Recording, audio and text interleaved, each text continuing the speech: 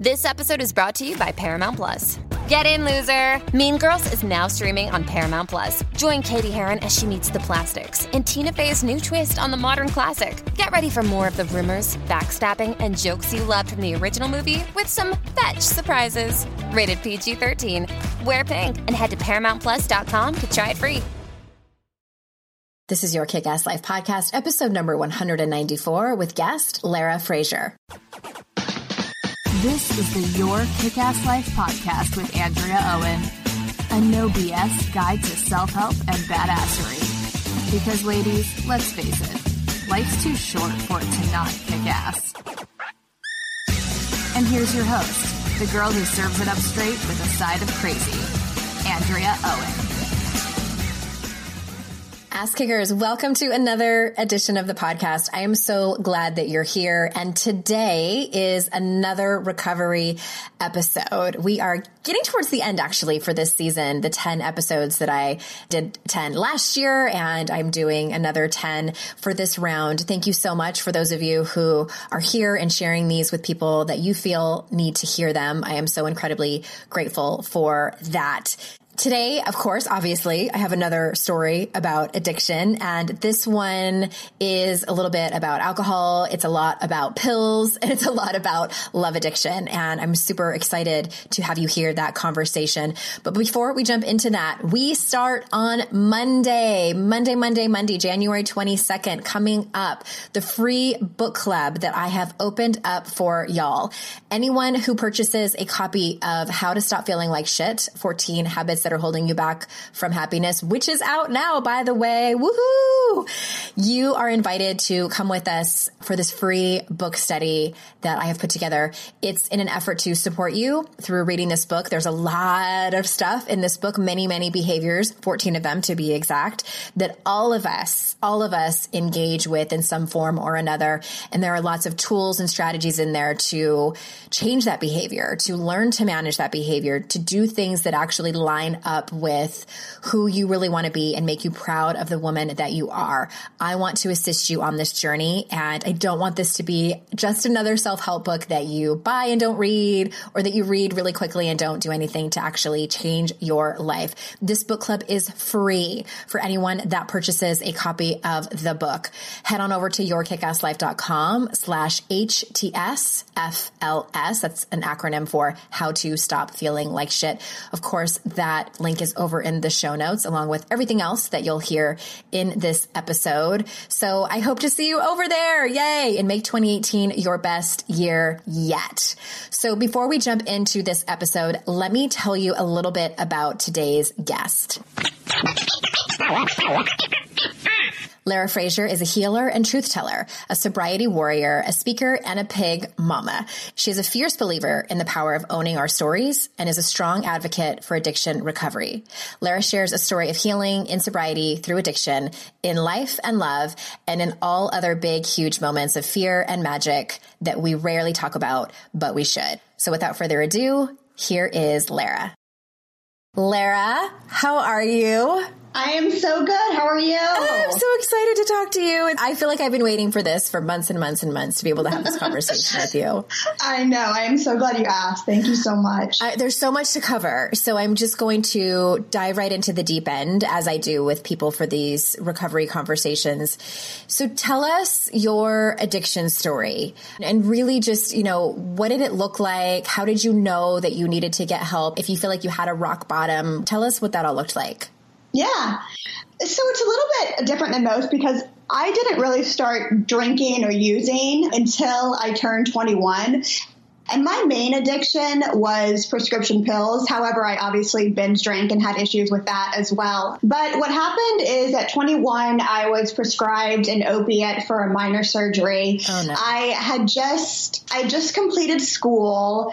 I was planning to go to graduate school and I was studying for the GMATs. I was working as a server. And I just recently also started drinking. I had drank before, but I didn't really start like the binge drinking until I was 21. But that was the first time where I remember taking a pill for a non-medical reason, like where it made me feel relaxed, calm. It got me out of myself, and it allowed me to stop having so much fear and stress about the future, because I would say that my first addiction was validation. I was always so obsessed with what everyone else thought of me, and I really wanted to please my parents. I really wanted to make them proud of me, and I also wanted other people to like me. So that pill just allowed me to step out of my own thoughts. But I didn't really get addicted to it. I was in Arizona at the time. I ended up moving to California. And then over the summer between my first and second year of graduate school, I went to Mexico for a family vacation, and I looked for an opiate or a pain pill in the drugstore because I thought you could get them over in Mexico. And they just prescribed me this drug tramadol, which is supposed to be a non-narcotic pain reliever. And I ended up I was taking a pill a day for about a month. And for me, that was something that was just totally out of my character. So I stopped taking it. And then I got depressed, not realizing that it was from the withdrawal of stopping this pill. And so I ended up going to a psychiatrist at my grad school. I told him, I'm like, I think I'm addicted to this pill. I was very honest that I felt I was abusing it, that I hadn't been prescribed them. And he prescribed me Xanax, Ambien, and an antidepressant. Jesus. And so he didn't really address the underlying issue. He's just basically like, okay, you're anxious, you can't sleep, you're depressed. And honestly, I took my antidepressant. I didn't really abuse the pills, or I didn't abuse the pills at all. I took them as prescribed, and I really didn't even take the Xanax that often. So I was kind of like, that issue's totally gone. Not a big deal. I ended up completing my graduate program. I got a really great job at a cable network, which was my dream job and the reason I moved to California. So I was really ambitious and a high achiever, but there was so much focus on my career and, again, outside appearances. So, a couple years go by. I'm not necessarily abusing the prescriptions. I get engaged to my boyfriend. He's going to be a lawyer. And that's pretty much the reason, why I was interested in him in the first place. Because I thought, if he's going to be a lawyer, we're going to be this hotshot couple. And so we went back to Arizona, and there had already been physical and verbal abuse. But when we moved to Arizona, it got really intense. And so we ended up breaking up. I moved to Texas, be with my family for a little bit, and then I ended up going back to California. I got in a car accident in California when I was working in television production, and so I got prescribed more opiates than you could really imagine.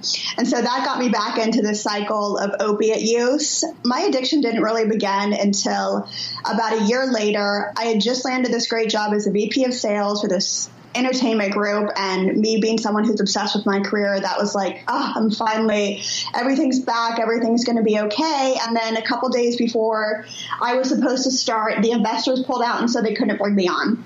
And so I'd been keeping in touch with a psychiatrist that I had met from my graduate school. And so, I went over to my friend's apartment. I was like, oh my God, I want to die. And I honestly, I really did feel like my life was over, even though it seems so minuscule. But to me, it was a huge deal at the time. And so they just advised me to call my psychiatrist. And I did. And I told him I wanted to die. I said I was suicidal. And he said he had the answer for me. And I didn't know what that was, but he said it was a pill. And the next day I drove up to the pharmacy. He didn't ask me to meet with him. I picked it up, and it was Adderall. And as soon as I was prescribed Adderall is when my life became insanely chaotic. And for someone who grew up, upper middle class, going to graduate school, having a really great career, Adderall really took me down. It took me down quick. I ended up in drug-induced psychosis, paranoid. I thought my roommate was spying on me. I was in and out of rehabs for the next 4 years. I got into heavier drugs. I had tried meth. I did cocaine, but really it was Adderall. That was my drug of choice. So I think I had so many rock bottom moments that I can't even go into all of them. But really, it was a 4 or 5 year long addiction, but it was so heavy and so intense that it could have been just over the time of 20 years, everything that I experienced within those 5 years. Okay. So quick question in all of that. And it's not, a quick question. You can answer it in 5 seconds, but yeah. But with all those addictions, do you feel like the behavior or the substance for you is just the symptom? What do you think? I know that you mentioned that it was your addiction to approval and validation. What do you think the real problem was that you were trying to solve through your symptoms of addiction? Yeah, I think there's two sides to it. Like, first of all, I think if a doctor is prescribing you a substance that's highly addictive and doesn't give you any warning or properly diagnose you, and you start taking it and you get addicted, obviously that's an issue with the drug itself. However, why did I want to feel something different? Why was that enjoyable to me? Mm-hmm. And the other part is that, yes, I had my own underlying issues where I had trauma in my life that I didn't even know I had. I was a perfectionist. I was a high achiever. I was in competition with others. And it was validation and wanting people to be proud of me and wanting people to look at me like I was successful. And I equated happiness with success. Mm-hmm. Happiness didn't have anything to do with my it did a little bit, right? My family and my friendships and the relationships that I had in my life and how I was treating others. But honestly, the minute I wasn't successful was the moment that I was very, very depressed. And so when I experienced that, I sought for something outside of myself to fill that emptiness. That's so interesting. And I've been having many conversations on this podcast in the recovery series. And I think the majority, if not all of my guests are like you, and it's the majority of my listeners. It's this middle class or upper middle class woman who doesn't necessarily have, and some of them do, and I don't want to invalidate anybody who has had trauma that she's conscious of and things like that. That certainly does happen. But for many of the listeners and people out there listening to the story, they didn't. And I think for many of us, we wonder, well, what was it? Why am I running away from my life? Why am I trying to numb out all of this stuff? And I love the way that you explained it. And for me personally, it was just, I didn't want to feel any of my feelings. They were too, I identify as a highly sensitive person. I think most people are. Yeah, I think that most of us are sensitive because we're not brought up and taught and even just having the conversation of what does it feel like to feel not good enough? What does it feel like to feel like you don't measure up or feel like you are not good enough, et cetera, don't you think?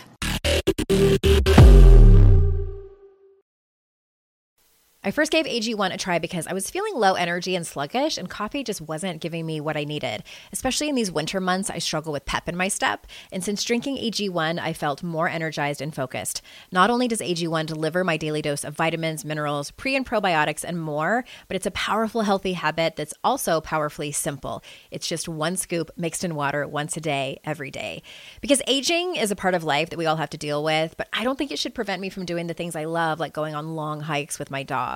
I want to do the things that matter to me for as long as possible, which is why I drink AG1 every morning to support my brain, gut, and immune health. All it takes is one scoop a day, and I'm laying the groundwork for long-term health. I know with AG1, I'm giving my body high-quality nutrition. Every batch of AG1 goes through a rigorous testing process, so you know it's safe. And AG1 ingredients are sourced for absorption, potency, and nutrient density. AG1 is a supplement I trust to provide the support my body needs daily, and that's why I'm excited to have them as a long-time partner. If you want to take ownership of your health, it starts with AG1. Try AG1 and get a free 1-year supply of vitamin D3K2 and 5 free AG1 travel packs with your first purchase exclusively at drinkag1.com/noise. That's drinkag1.com/noise. Check it out. What if in 2024 you got a little bit better every day? I mean, that's what this show is all about, right? When you're learning a new language with Babbel, that's exactly what you're doing. And if Babbel can help you start speaking a new language in just 3 weeks, imagine what you can do in a full year. Be a better you in 2024 with Babbel, the science-backed language learning app that actually works. Babbel has over 16 million subscribers sold. Plus, all of Babbel's 14 award-winning language courses are backed by their 20-day money-back guarantee. Babbel's designed by real people for real conversations. Their courses are so convenient and have helped me learn real-life conversation skills in Spanish. It's so easy to learn how to order food. That's where I get the most excited to use it, at Mexican restaurants, or ask for directions, speak to merchants without having to consult language apps while on vacation, etc. Here's a special limited time deal for our listeners. Right now, get 50% off a one-time payment for a lifetime Babbel subscription, but only for our listeners at babbel.com/noise. Get 50% off at babbel.com/noise, spelled BABBEL.com/noise. Rules and restrictions may apply.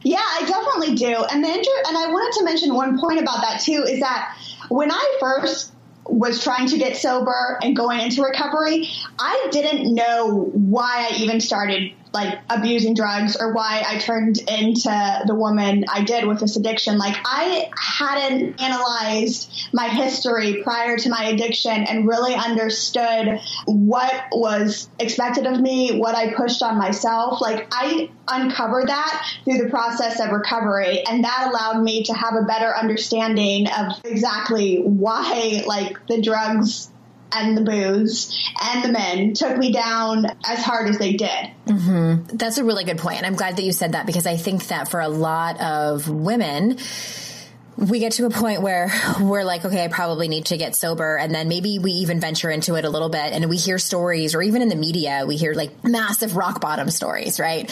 Yeah. Or maybe even they don't have a rock bottom in their adult life, but they had some kind of trauma in the beginning where I think what I'm trying to say is like, it all makes sense, right? For a lot of us, we're like looking around like, and feeling, I know I felt that my story wasn't bad enough, that I wasn't quote unquote one of them. And I think that keeps a lot of people sick. I think that keeps a lot of people in their symptoms. Yeah, I think it does too, because I didn't have some big traumatic experience. And so when I got addicted, I almost felt guilty about being addicted. Like, why is someone who was given so much, and I truly did have the most wonderful family, and I was really loved so much, why am I causing this chaos in my life? And so you have to really uncover your own life. And it doesn't matter how your past, how bad was it or how good was it? Like, that's all relative. And so everyone has their own unique individual story, but I do think it's important to look at and address why you started abusing or using drugs or alcohol in the first place. Because I remember in the 12-step room when I first got sober, or it was in treatment, but they had told me, you know, it doesn't matter why you started using drugs, like just work these 12 steps and you'll be in recovery. And for me, someone who's incredibly curious, that wasn't enough for me. Like I had to know why, and I have to know why and how come about everything. But I think it's important in order for me to like fully recover and heal, for me to take a look at my own actions and my behaviors and where that led me. Yeah. I know that if you do 12-step programs, a lot of emphasis is put on spirituality and, you know, it being a spiritual problem. And I struggled with that a little bit because at that time I was going through a pretty big spiritual transition. I grew up going to church and being a Christian, and I wasn't sure if that's what I identified with anymore. And so that was a little bit confusing, I think, and it can be, but I replaced the word spiritual with emotional, and that really changed everything. Like I felt like I had an emotional problem. I was stunted. Yeah, that's very smart. I hadn't heard that before. I have just been thinking about it lately, actually. because that's very wise. It's easy to feel different, you know, sometimes when you're in those rooms and they have strict rules and guidelines and things like that. But I want to kind of switch gears and talk to you about love addiction. We've had one other guest on. I will pop that link in the show notes for people who want to hear more about this. But in terms of love addiction, because it's something I struggled with a lot in my 20s and didn't even know about it. So just to get you up to speed and people listening, you know, I got sober in 2011 from alcohol. But before that, I was a severe codependent, and it was something that my therapist even mentioned. You know, I had seen her for years, and she recommended, you know, Melody Beattie's book, and I read it, and I was like, ew, this is my life. I don't want to read about this. And I was not ready to take any responsibility. I was still in a place of like, no, it's everybody else's fault. And then that morphed into love addiction, and I didn't even realize that that's what I was doing until I had a relationship fall apart badly. It was my second one in a row when I was 31 and went to the Meadows for family week with him. And they were talking about love addiction, and I picked up a book there about it. And then that was the moment where I was like, oh my God. And there's like tables in there where it shows the cycle. And I was like, it was slightly horrifying to read about it and realize that that's not normal, and also a little bit of a relief. So tell me what yours looked like and how it kind of overlapped with your other addictions. So I definitely wouldn't say that I was codependent. I would identify as a love addict. However, I had no idea what love addiction was, or that it was even, something that was around. And what that looked like, first, how I identified it was the second and third time I went to treatment, I got kicked out for getting in a relationship with a male. Mm-hmm. The first time I went to treatment, the reason I relapsed is because pretty much I was hanging out with this guy that I had become obsessive over. But what I found is that I had been getting high off amphetamines for, 4 years. And then I had to get sober. And I had to start feeling my feelings. And I had to look at where my life was at that moment and where it had taken me. And I didn't want that. I didn't want to look at those feelings. And so I found that I could distract myself by getting obsessive over a person, a man. And so that's what I did. And so the last and final time I entered treatment, I went to a program for both love addiction and substance use disorder. But the majority of my focus, honestly, in that program was on love addiction. I remember a doctor who was a former sex addict at the treatment center had said to me, Lara, you are never going to get sober if you don't deal with your issues with men. And although I didn't want to hear that at the time, it stuck with me. And so I had to go to Sex Addicts Anonymous at the treatment. We had I'm going to stop you for a second. Do you think that those are the same thing? Because I have issues that that 12-step programs lump that together, sex addiction and love addiction. I'm really super curious. I don't think they're the same thing at all. Yeah, some of the behaviors can be similar, just like they can be similar to why we use. But I found it was not the best for me to be hanging out with the men who had sex addiction issues and were explaining some of the most. That's why I didn't like the meetings. And I feel for them. Yeah, but they were kind of horrifying stories in which I didn't relate at all. And so I was one of two women formed with a group of sex addicts who had love addiction issues. So those groups, while it was very interesting to listen to their own stories of sex addiction, I didn't identify with that. And so they had tons of love addiction books, but I started just every night just going through and reading those books page by page and being oh, that's me. And I finally started recognizing everyone's telling me that I have this issue, then I probably do have this issue and I better take a look at it. Yeah. So I was taking a look at it, but I wasn't necessarily stopping my behavior. At my last treatment center, I had sex with a guy 3 weeks in, and they threatened to kick me out over and over if I didn't stop. They tried to put me on this contract called no male, where you couldn't talk to guys, and I was not abiding by that.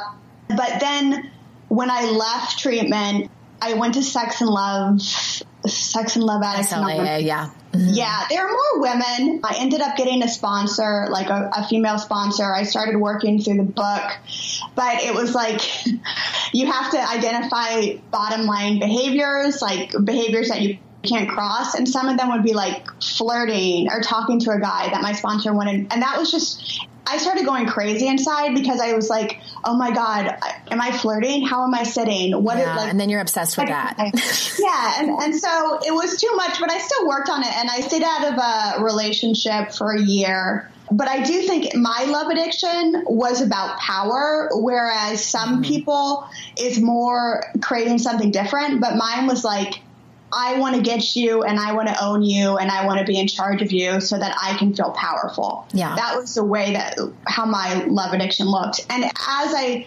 went through it, for example, at the treatment center, I had to go through a relationship history and look at all my past relationships. And I saw how they were stacked, one after the other. And so it had always been a habit of mine to, once I broke up with someone, then I was already on the hunt for another person. Yeah. Mm-hmm. I call it the ledge. Yeah, we had a name for it, me and my girlfriends. Oh, you did? That's awesome.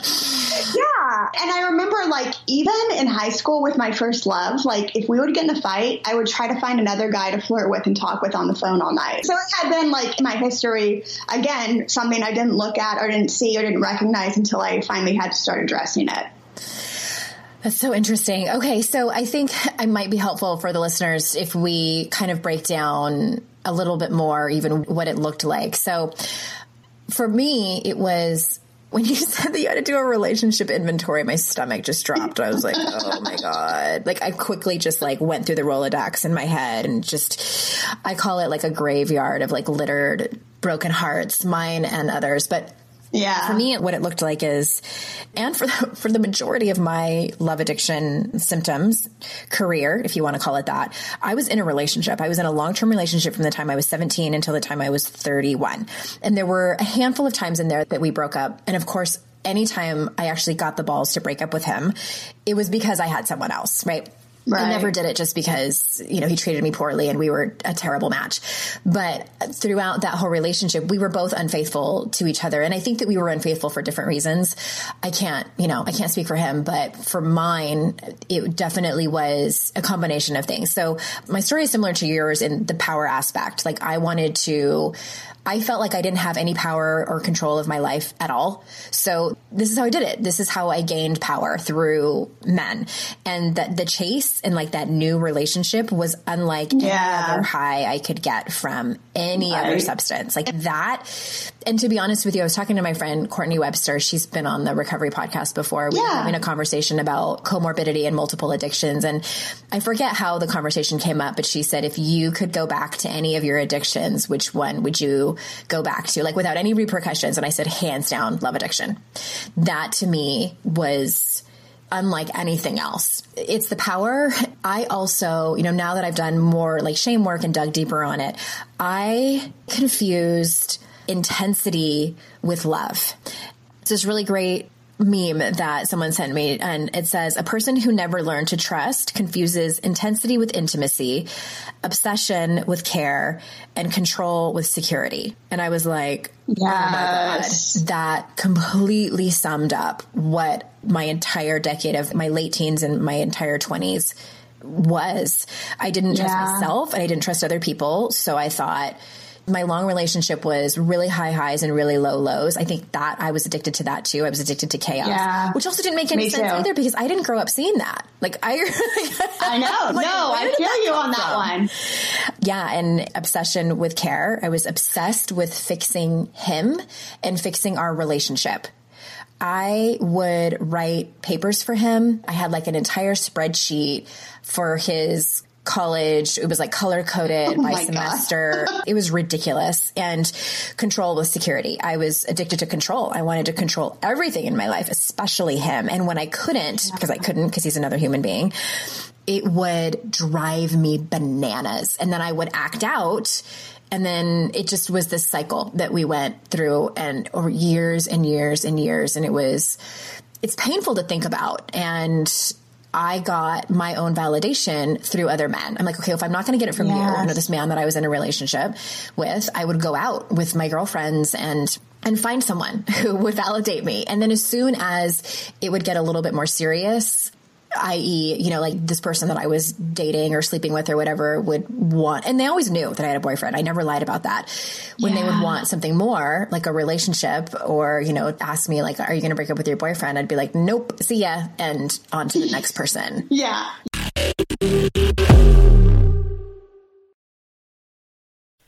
Customers are rushing to your store. Do you have a point of sale system you can trust, or is it a real POS?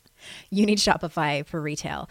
Shopify POS is your command center for your retail store. From accepting payments to managing inventory, Shopify has everything you need to sell in person. With Shopify, you get a powerhouse selling partner that effortlessly unites your in-person and online sales into one source of truth. Track every sale across your business in one place and know exactly what's in stock. Connect with customers inline and online. Shopify helps you drive store traffic with plug-and-play tools built for marketing campaigns from TikTok to Instagram and beyond. With Shopify POS, you can accept credit cards, mobile payments, and every other major payment method, all with low fees and transparent pricing, starting on day one. Plus, Shopify's award-winning help is there to support your success every step of the way. Do retail right with Shopify. Sign up for a $1 a month trial period at shopify.com/noise, all lowercase. Go to shopify.com/noise to take your retail business to the next level today. That's shopify.com/noise. Hey there, I'm Debbie Reber, the founder of Tilt Parenting and the author of the book Differently Wired. The mission of Tilt is to change the way neurodivergence, whether that's having a learning disability, having ADHD, being gifted, autistic, or some combination of all of the above, is perceived and experienced so differently wired kids and the parents like us raising them can truly thrive. On the Tilt Parenting podcast, I get to talk with authors, therapists, educators, and parenting experts who are committed to this mission. I ask the questions my listeners are most curious about when it comes to supporting our kids. And in turn, my guests share strategies for challenges, out-of-the-box ideas for navigating school, best practices for therapies, tips for advocating, and so many thoughtful insights on what it really takes to help our kids grow up feeling seen and respected so they can create awesome lives for themselves. I know that raising a differently wired kid can feel overwhelming and isolating, but I promise you, you are not alone, and it can feel so much better. If you're on this parenting journey, come listen to Tilt Parenting. Together, we can shift this paradigm and show up for our exceptional kids with hope, possibility, and joy. Yes, I identify with a lot of what you said. The one thing, love and intimacy, like I equated that with that obsessive high that you get in the beginning of a relationship where like my thoughts are on him 24/7. I think he's the perfect person for me. Like I'm writing him, poetry, and I think I'm going to be with him for the rest of my life. And he's then yes, he's the one. And it's like, and then when that starts like going into like, I guess what other people would say a normal part of a relationship, like that, that time is over, the honeymoon period is over. Like I get bored. I start like questioning him. I find faults in him and I want to move on to the next. So it was very hard for me to really, and I think I'm still learning to understand what like romantic love and intimacy really looks like, because for so long I identified it as, that obsession. Yeah. As opposed to true connection. Mm-hmm. My therapist pointed that out to me, the same therapist that I had forever and ever and ever when I was first with my now husband. And I was calling her about something and crying about something. And she said, Andrea, she'd known me since I was 18. And she's like, I don't think that you truly know what real love, trust, and intimacy looks like. And what that connection looks like. And that's why I was so drawn to Brene Brown's work. I'm like, what is this? Like, tell me what this looks like. And so I can try to hack into it and figure it out in my own life. And I don't think that before, back then I wasn't ready to actually like look at the hard stuff and have the time, because really what it is like it's built in small increments over time. It's built by sharing these vulnerable parts of ourselves in our lives, like showing our quote unquote, what we deem as like unlovable parts of ourselves, like a mutual thing in a relationship. And that happens slowly over time. It's not intense. It's not chaotic. And that was new to me. I was like, oh, Yes. Not as exciting as I had made it all out to be. Yeah. How long have you been with your husband? Oh my gosh, 11 years. Okay. Yeah. And so I guess through that relationship, you obviously learned what it is and what it looks like. It's been a slow process. Yeah. We both walked in brokenhearted and, from previous things. And he's just been great and patient and sweet about it all, but and it really started to uncover when I got because we'd already been married in 2011 when I got sober. And that's really when it kind of all, as I like to say, exploded in my face in terms of just really feeling my feelings and like stuff that I hadn't dealt with from years and years prior that I had shoved under through drinking. And so, that's what it's looked like for me. Yeah. Yeah. All right. So switching gears a little bit, you wrote a post on your blog, which we will, of course, link to in the show notes. And it was called To the Woman Who Asked Me How to Quit. And in that post, you say, quit talking about quitting and actually quit. So can you kind of walk us through that? Or do you have any more advice for this? Yeah, I don't want to come off insensitive because I do have like compassion for people who are going through this process, but there's a lot of people who take a very long time like looking into sobriety and being curious about it and trying to work on it, but they don't actually put down like the bottle or the drink or the drug. Mm-hmm. And so while it does help you start changing your behaviors and your thinking, like the tough shit comes when you actually like have to put away the thing that is your main point of addiction and life. Like that's really what I find. That's truly like when the hard shit gets real. And so everything you might have learned while you were still drinking, like you can start integrating that now. But also like there were times when I was still like getting high, you know, and reading about addiction or recovery and trying to like will myself to want to quit. Like I wanted to quit, but I didn't want to stop the feeling of what it was giving me. And at that point I was highly sorry, I'm laughing. It's just no, it's funny. Perfect world, right? I mean, I was highly addicted anyway. So some people's stories are different. But I think that if we want to stop drinking, then we have to stop drinking. Mm-hmm. We want to stop getting high, then we have to stop like the actual behavior of what we're doing. Well, Nicole Antoinette says if you want to change your life, you have to actually change your life.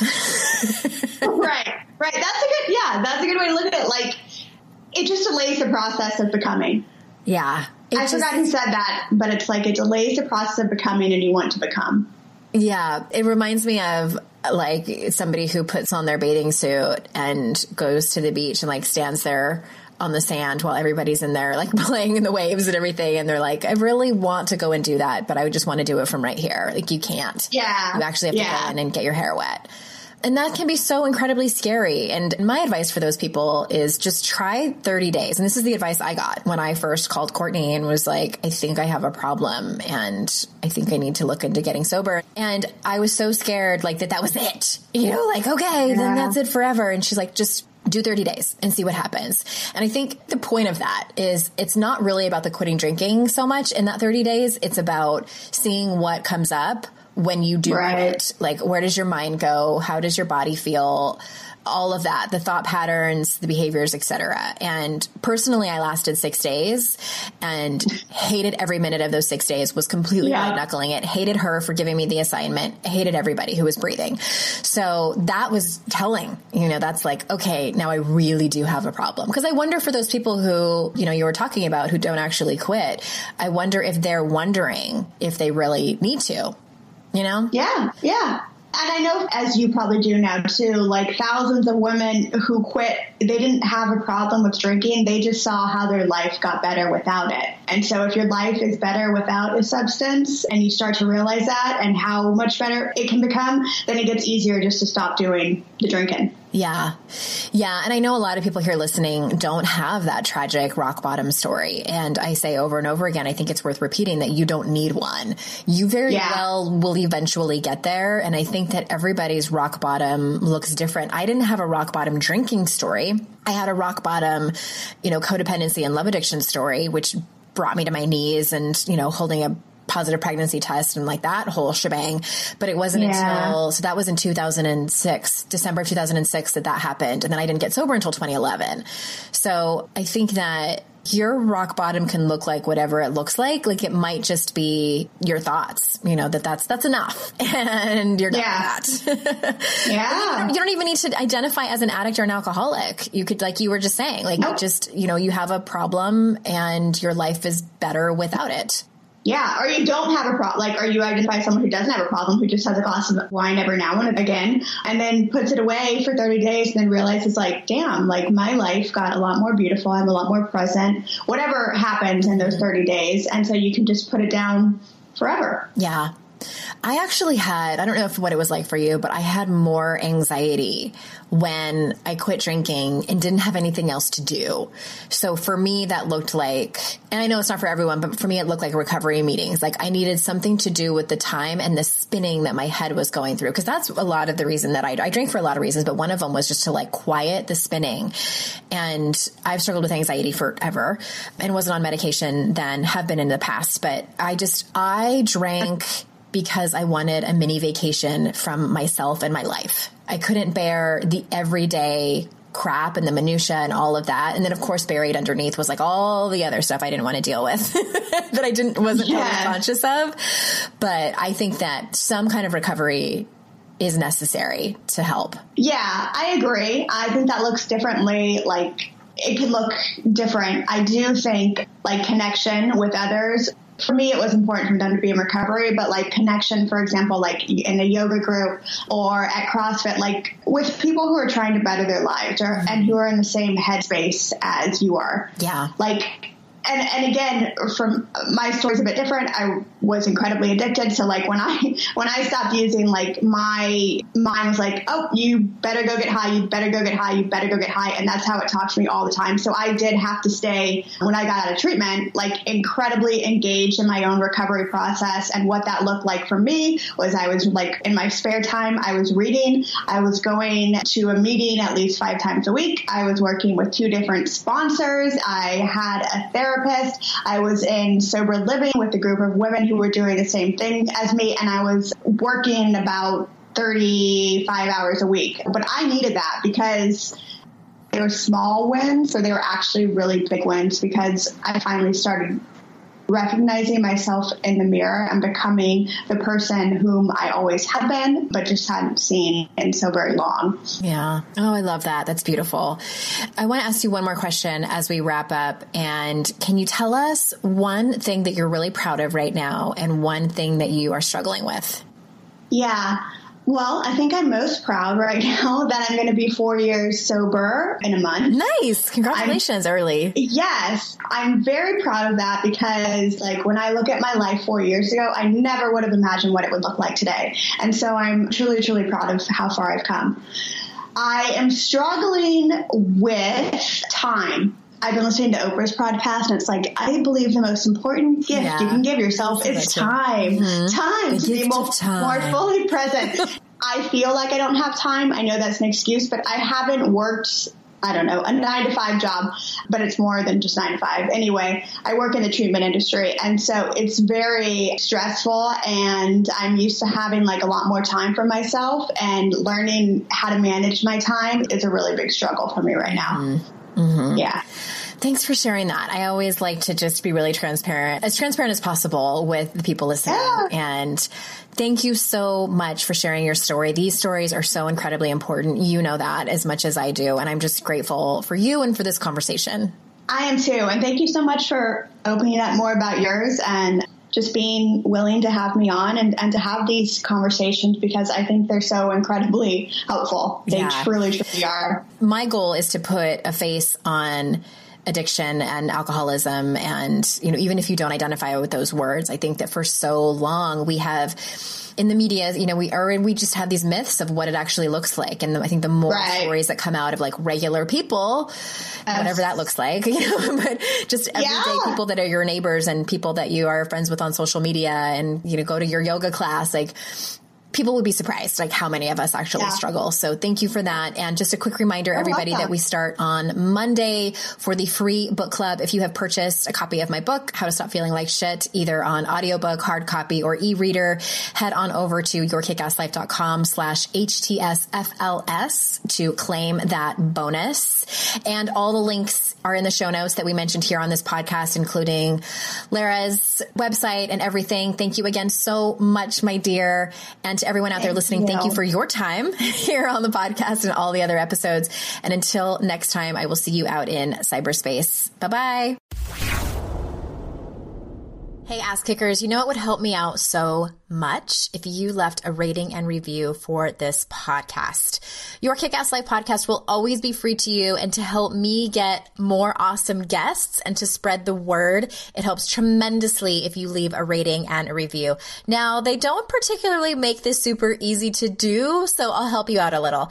If you're in iTunes and you're on your phone, when you are in the podcast app, you need to search for Your Kick-Ass Life podcast. I know, even if you're subscribed, this is how you do it. So when you search for it and you see it come up, click on the cover art, then towards the top where it says reviews, click that, scroll down a tiny little bit, and then click write a review.